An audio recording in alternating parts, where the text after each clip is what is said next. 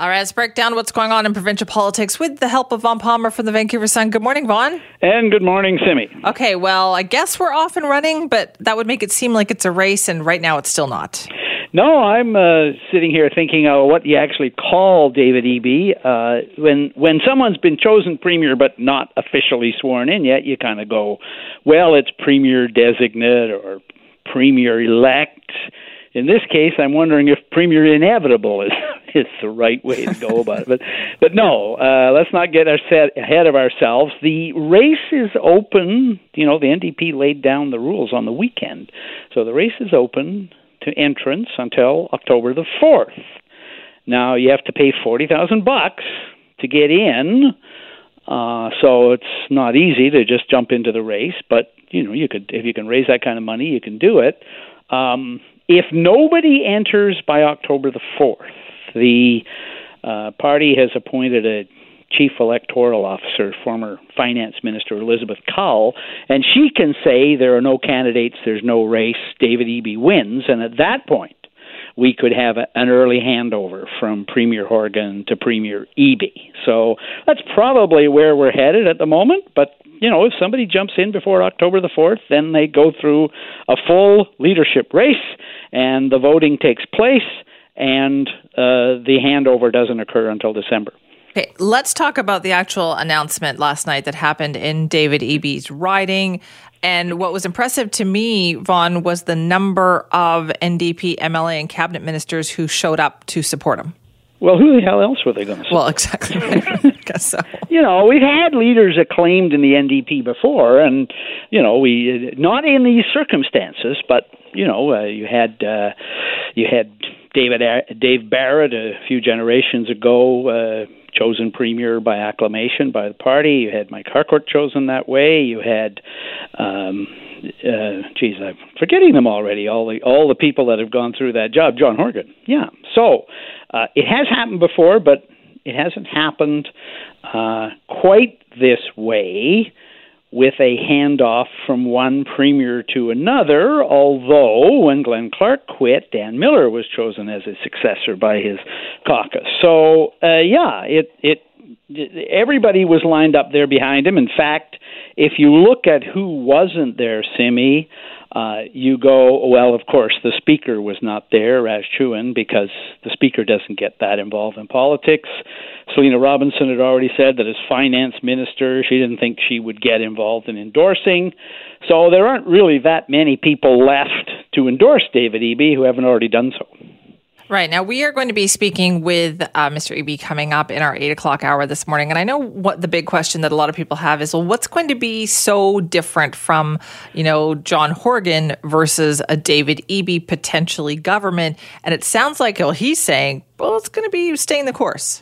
Yeah, I mean, he said no radical departures last night. And look, I thought the Greens actually nailed this in their press release. David Eby's been part of the government. He's in cabinet. He's voted for everything they've done, including some of the things that the Greens don't like expansion of LNG. So, you know, if he does any sudden reversals of direction on policy, he's got some explaining to do. Why'd you vote for it if you don't like it, right? So that's the first thing. And the other thing is he did suggest, you know, that he sees places where he can build on what they've done. I thought the most intriguing thing I heard was, and I just heard it on NW's News, and it was just a passing reference to, he sees a possible opening for the government to help out build housing for middle-income British Columbians. So right now the government spends a lot of money building social housing for low-income and designated groups and the homeless and all that.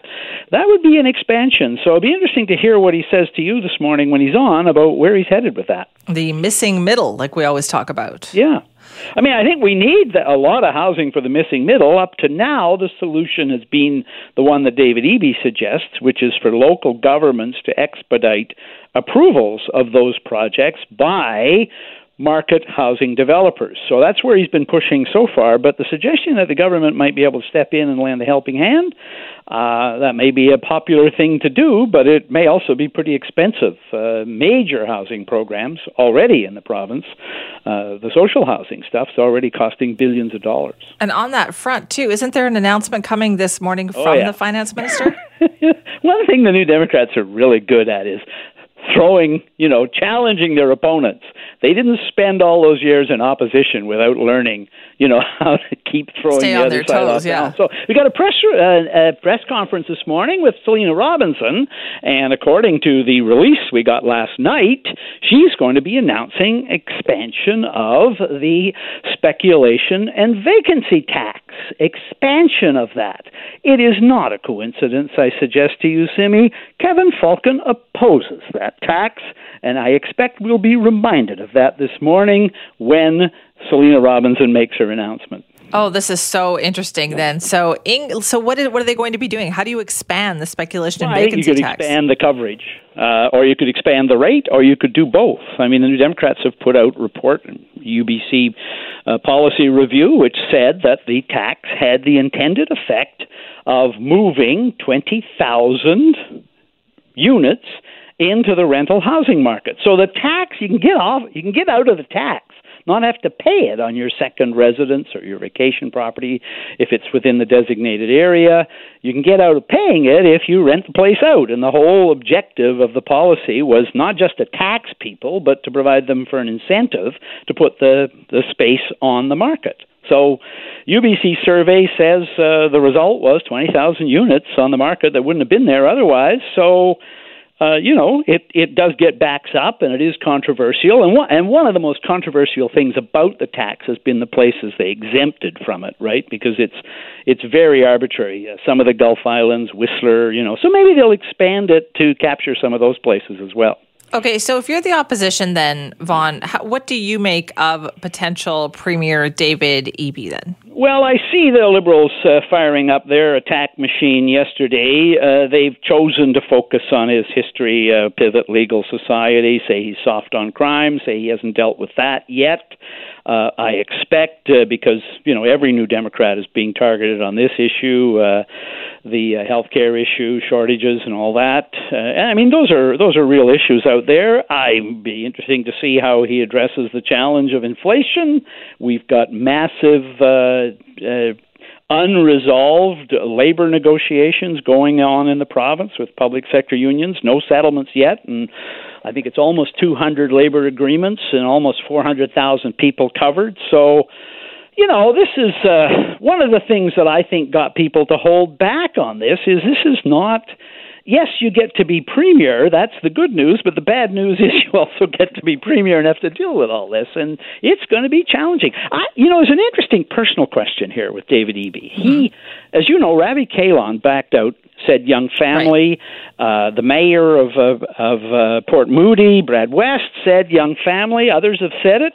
Well, you saw them last night. David Eby has a young family. And it'd be interesting to know how he and his spouse are going to manage that, because that is a real challenge and a real problem. And, he's been managing it as one of the hardest working members of cabinet for the last few years. But Premier is going to take that to a new level. Yeah, it is going, especially for somebody who does take a lot on in that way. I wonder if it just was the lure, do you think, of being Premier and not opposition leader just too much to resist this time? Yeah, he's a very ambitious guy, and he's got a lot of things he wants to get done. He's quite driven. And he's also, he fits the thing that John Horgan said when he stepped down. We need a next generation of leaders. So David Eby is, he's 44 years old. When the New Democrats took power in British Columbia for the first time under Dave Barrett, David Eby wasn't even born yet. You try to beat him up over what the New Democrats did in the 1990s. Well, he was in high school. So this really is generational change, and I think that's a healthy thing for British Columbia. I think, Kevin Falcon, who's older, is going to be dealing with that issue along with all the other challenges that are going to be out there. But I think we're in for very much a traditional British Columbia political battle, which is going to be close and it's going to run from now till the next provincial election, whenever they choose to have it. Boy, 44, so young. Although I should say 45 tomorrow. Tomorrow is the birthday, so there you go. Oh, well, he's already over the hill then. What a difference. All right, thank you for that, Vaughn. Bye-bye.